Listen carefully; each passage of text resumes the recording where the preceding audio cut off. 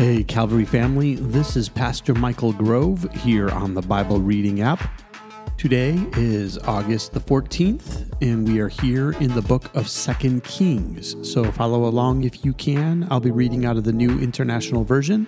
Otherwise, let me read this over you, and I'll give you a few thoughts at the end. So here we go. 2 Kings chapter 5. Now Naaman was commander of the army of the king of Aram. He was a great man in the sight of his master and highly regarded, because through him the Lord had given victory to Aram. He was a valiant soldier, but had leprosy. Now bands of raiders from Aram had gone out and had taken captive a young girl from Israel, and she served Naaman's wife. She said to her mistress, "If only my master would see the prophet who is in Samaria, he would cure him of his leprosy."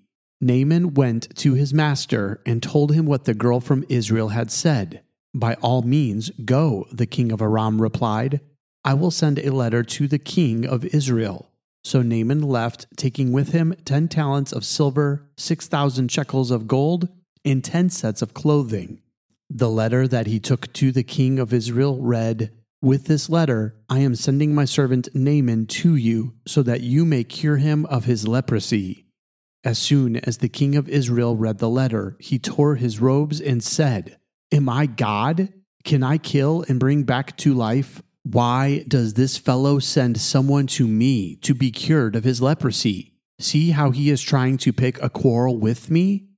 When Elisha, the man of God, heard that the king of Israel had torn his robes, he sent him this message: "Why have you torn your robes? Have the man come to me, and he will know that there is a prophet in Israel." So Naaman went with his horses and chariots and stopped at the door of Elisha's house. Elisha sent a messenger to say to him, "Go wash yourself 7 times in the Jordan, and your flesh will be restored, and you will be cleansed." But Naaman went away angry and said, "I thought that he would surely come out to me and stand and call on the name of the Lord his God, wave his hand over the spot, and cure me of my leprosy. Are not Abana and Pharpar, the rivers of Damascus, better than all the waters of Israel? Couldn't I wash in them and be cleansed?" So he turned and went off in a rage. Naaman's servants went to him and said, "My father, if the prophet had told you to do some great thing, would you have not done it? How much more, then, when he tells you, 'Wash and be cleansed'?" So he went down and dipped himself in the Jordan 7 times, as the man of God had told him, and his flesh was restored and became clean like that of a young boy. Then Naaman and all his attendants went back to the man of God. He stood before him and said, "Now I know that there is no God in all the world except in Israel, so please accept a gift from your servant." The prophet answered, "As surely as the Lord lives, whom I serve, I will not accept a thing." And even though Naaman urged him, he refused. "If you will not," said Naaman, "please let me, your servant, be given as much earth as a pair of mules can carry. For your servants will never again make burnt offerings and sacrifices to any other god but the Lord. But may the Lord forgive your servant for this one thing. When my master enters the temple of Rimmon to bow down, and he is leaning on my arm, and I have to bow there also, when I bow down in the temple of Rimmon, may the Lord forgive your servant for this." "Go in peace," Elisha said. After Naaman had traveled some distance, Gehazi, the servant of Elisha, the man of God, said to himself, "My master was too easy on Naaman the Aramean, by not accepting from him what he brought. As surely as the Lord lives, I will run after him and get something from him." So Gehazi hurried after Naaman. When Naaman saw him running toward him, he got down from the chariot to meet him. "Is everything all right?" he asked. "Everything is all right," Gehazi answered. "My master sent me to say, 2 young men from the company of the prophets have just come to me from the hill country of Ephraim. Please give them a talent of silver and 2 sets of clothing." "By all means, take 2 talents," said Naaman. He urged Gehazi to accept them, and then tied up the 2 talents of silver in 2 bags and 2 sets of clothing. He gave them to 2 of his servants, and they carried them ahead of Gehazi. When Gehazi came to the hill, He took the things from the servants and put them away in the house. He sent the men away, and they left. When he went in and stood before his master, Elisha asked him, "Where have you been, Gehazi?" "Your servant didn't go anywhere," Gehazi answered. But Elisha said to him, "Was not my spirit with you when the man got down from his chariot to meet you? Is this the time to take money, or to accept clothes, or olive groves, or vineyards, or flocks, or herds, or male or female slaves? Naaman's leprosy will cling to you and to your descendants forever." Then Gehazi went from Elisha's presence, and his skin was leprous.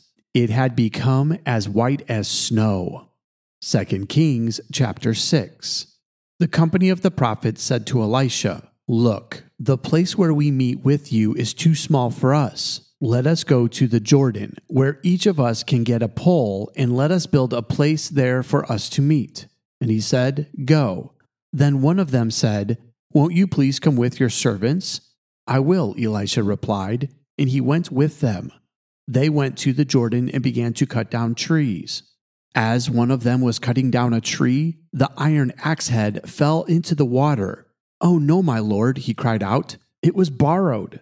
The man of God asked, "Where did it fall?" When he showed him the place, Elisha cut a stick and threw it there, and made the iron float.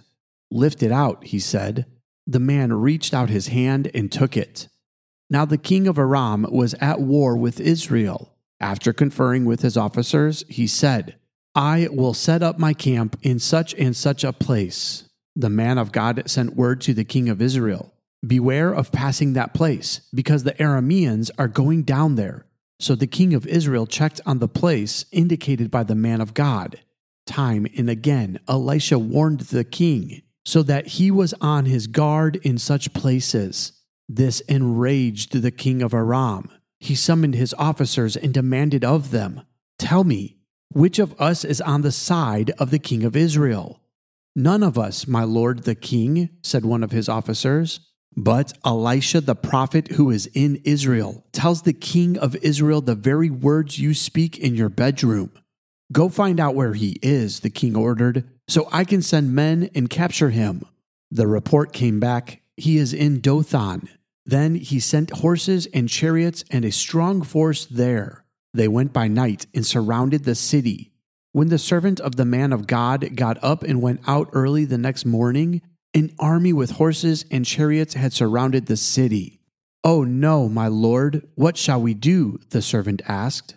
"Don't be afraid," the prophet answered. "Those who are with us are more than those who are with them." And Elisha prayed, "Open his eyes, Lord, so that he may see." Then the Lord opened the servant's eyes, and he looked and saw the hills full of horses and chariots of fire all around Elisha. As the enemy came down toward him, Elisha prayed to the Lord, "Strike this army with blindness." So he struck them with blindness as Elisha had asked. Elisha told them, "This is not the road, and this is not the city. Follow me, and I will lead you to the man you are looking for." And he led them to Samaria. After they entered the city, Elisha said, "Lord, open the eyes of these men so they can see." Then the Lord opened their eyes, and they looked, and there they were inside Samaria. When the king of Israel saw them, he asked Elisha, "Shall I kill them, my father? Shall I kill them?" "Do not kill them," he answered. "Would you kill those you have captured with your own sword or bow? Set food and water before them so that they may eat and drink and then go back to their master." So he prepared a great feast for them, and after they had finished eating and drinking, he sent them away, and they returned to their master. So the bands from Aram stopped raiding Israel's territory. Sometime later, Ben-Hadad, king of Aram, mobilized his entire army and marched up and laid siege to Samaria. There was a great famine in the city. The siege lasted so long that a donkey's head sold for 80 shekels of silver, and a quarter of a cab of seed pods for 5 shekels. As the king of Israel was passing by on the wall, a woman cried to him, "Help me, my lord the king." The king replied, "If the Lord does not help you, where can I get help for you? From the threshing floor? From the winepress? Then he asked her, What's the matter? She answered, This woman said to me, Give up your son so we may eat him today, and tomorrow we'll eat my son. So we cooked my son and ate him. The next day I said to her, Give up your son so we may eat him. But she had hidden him.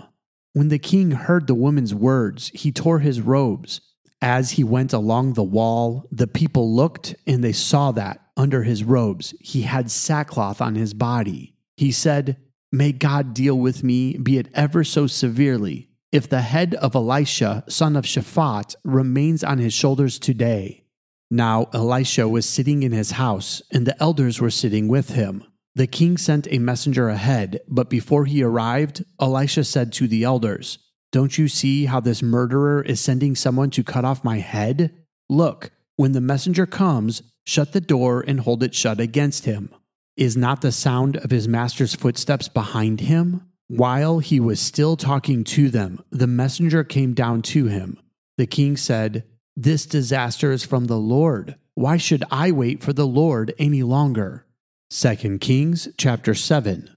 Elisha replied, Hear the word of the Lord. This is what the Lord says. About this time tomorrow, a seah of the finest flour will sell for a shekel, and 2 seahs of barley for a shekel at the gate of Samaria. The officer on whose arm the king was leaning said to the man of God, Look, even if the Lord should open the floodgates of the heavens, could this happen? You will see it with your own eyes, answered Elisha, but you will not eat any of it. Now there were 4 men with leprosy at the entrance of the city gate. They said to each other, Why stand here until we die? If we say, We'll go into the city, the famine is there, and we will die. And if we stay here, we will die.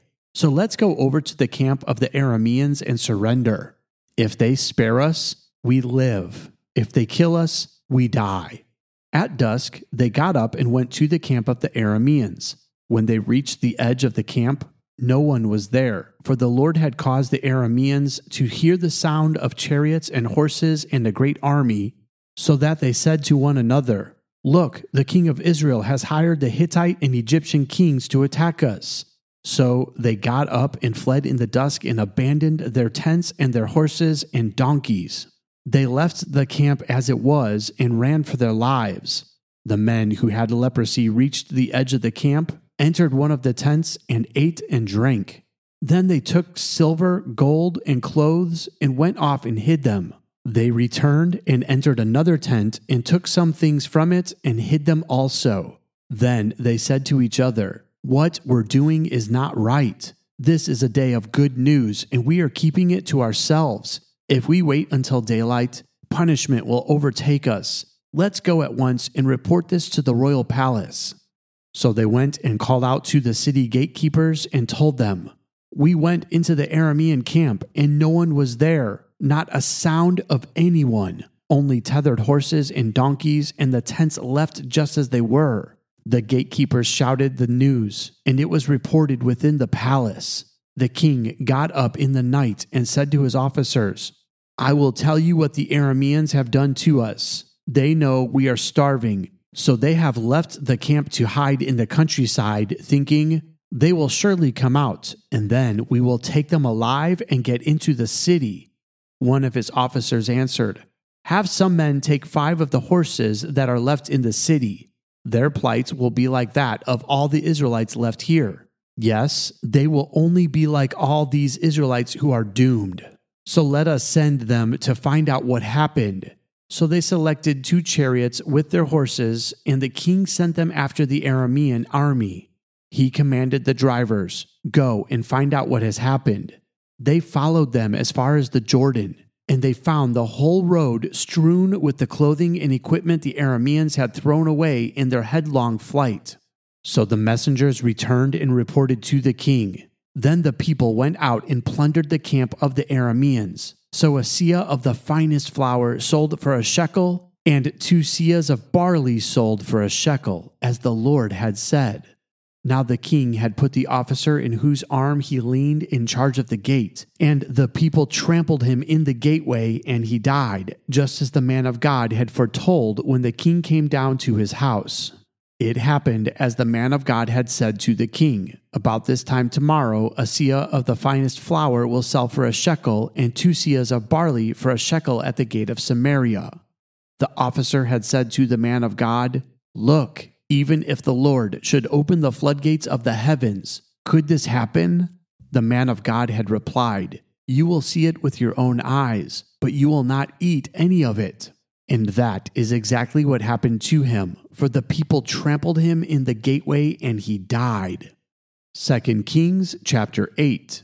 Now Elisha had said to the woman whose son he had restored to life, "Go away with your family and stay for a while wherever you can, because the Lord has decreed a famine in the land that will last 7 years.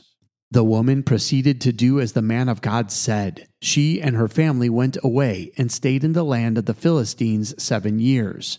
At the end of the 7 years, she came back from the land of the Philistines and went to appeal to the king for her house and land. The king was talking to Gehazi, the servant of the man of God, and had said, "Tell me about all the great things Elisha has done." Just as Gehazi was telling the king how Elisha had restored the dead to life, the woman whose son Elisha had brought back to life came to appeal to the king for her house and land. Gehazi said, "This is the woman, my lord the king, and this is her son whom Elisha restored to life." The king asked the woman about it, and she told him. Then he assigned an official to her case and said to him, "Give back everything that belonged to her, including all the income from her land from the day she left the country until now." Elisha went to Damascus, and Ben-Hadad, king of Aram, was ill. When the king was told, "The man of God has come all the way up here," he said to Hazael, "Take a gift with you and go to meet the man of God. Consult the Lord through him. Ask him, 'Will I recover from this illness?'" Hazael went to meet Elisha, taking with him as a gift 40 camel loads of all the finest wares of Damascus. He went in and stood before him and said, "Your son Ben-Hadad, king of Aram, has sent me to ask, 'Will I recover from this illness?'" Elisha answered, "Go and say to him, 'You will certainly recover. Nevertheless, the Lord has revealed to me that he will in fact die.'" He stared at him with a fixed gaze until Hazael was embarrassed. Then the man of God began to weep. "Why is my Lord weeping?" asked Hazael. "Because I know the harm you will do to the Israelites," he answered. "You will set fire to their fortified places, kill their young men with the sword, dash their little children to the ground, and rip open their pregnant women." Hazael said, "How could your servant, a mere dog, accomplish such a feat?" "The Lord has shown me that you will become king of Aram," answered Elisha. Then Hazael left Elisha and returned to his master. When Ben-Hadad asked, "What did Elisha say to you?"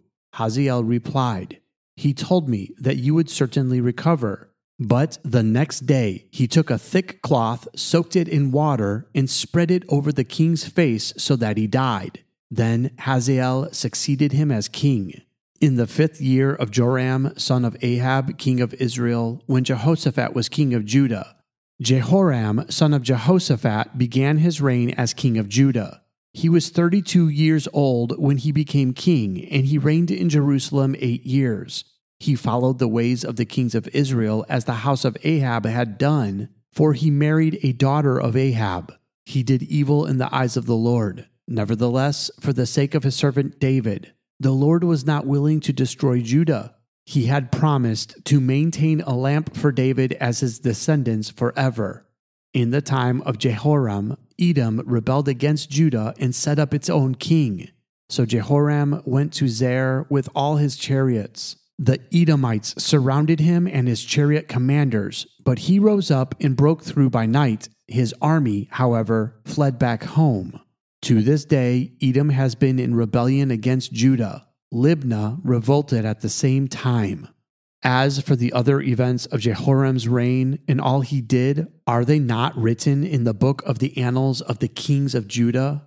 Jehoram rested with his ancestors and was buried with them in the city of David. and Ahaziah his son succeeded him as king. In the 12th year of Joram son of Ahab king of Israel, Ahaziah son of Jehoram king of Judah began to reign. Ahaziah was 22 years old when he became king, and he reigned in Jerusalem 1 year. His mother's name was Athaliah, a granddaughter of Omri king of Israel.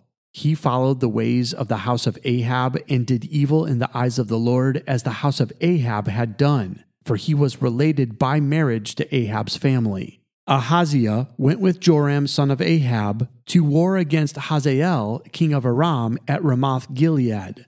The Arameans wounded Joram, so King Joram returned to Jezreel to recover from the wounds the Arameans had inflicted on him at Ramoth in his battle with Hazael king of Aram. Then Ahaziah, son of Jehoram, king of Judah, went down to Jezreel to see Joram, son of Ahab, because he had been wounded.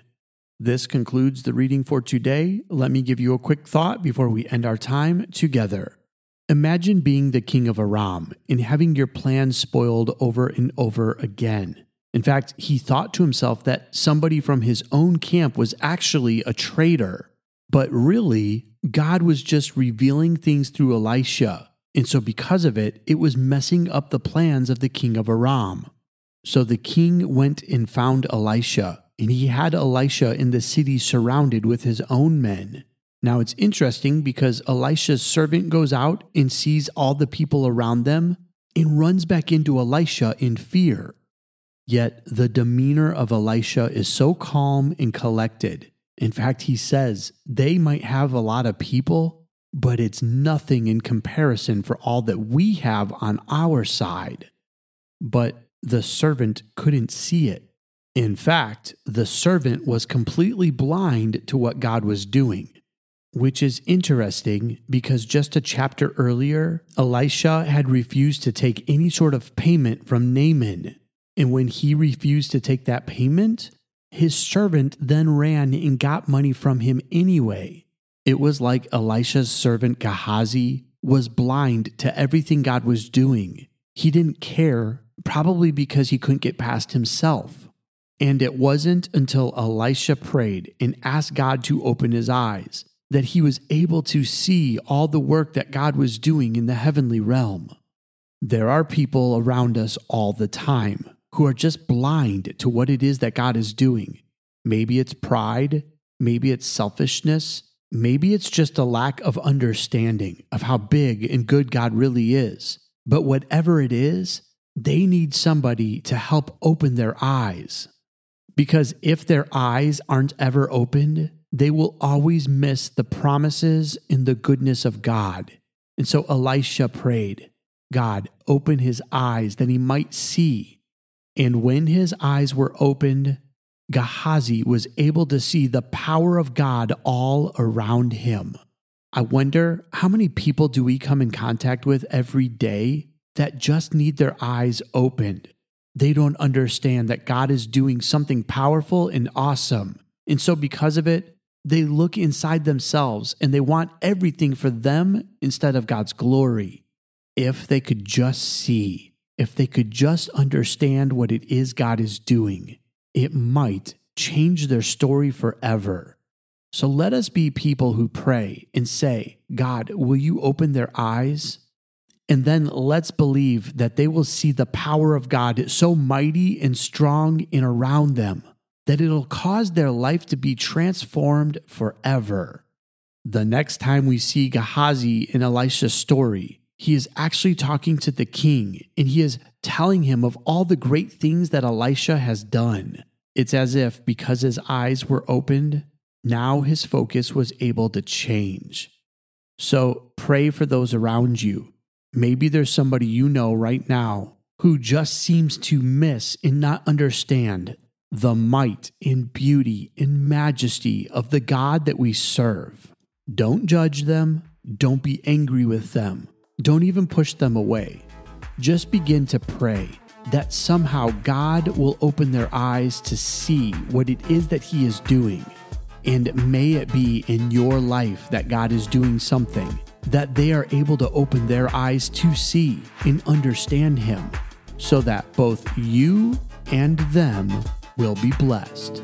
That's my prayer for you today, and that's my prayer for those who are around you. That's all the time we have left for today.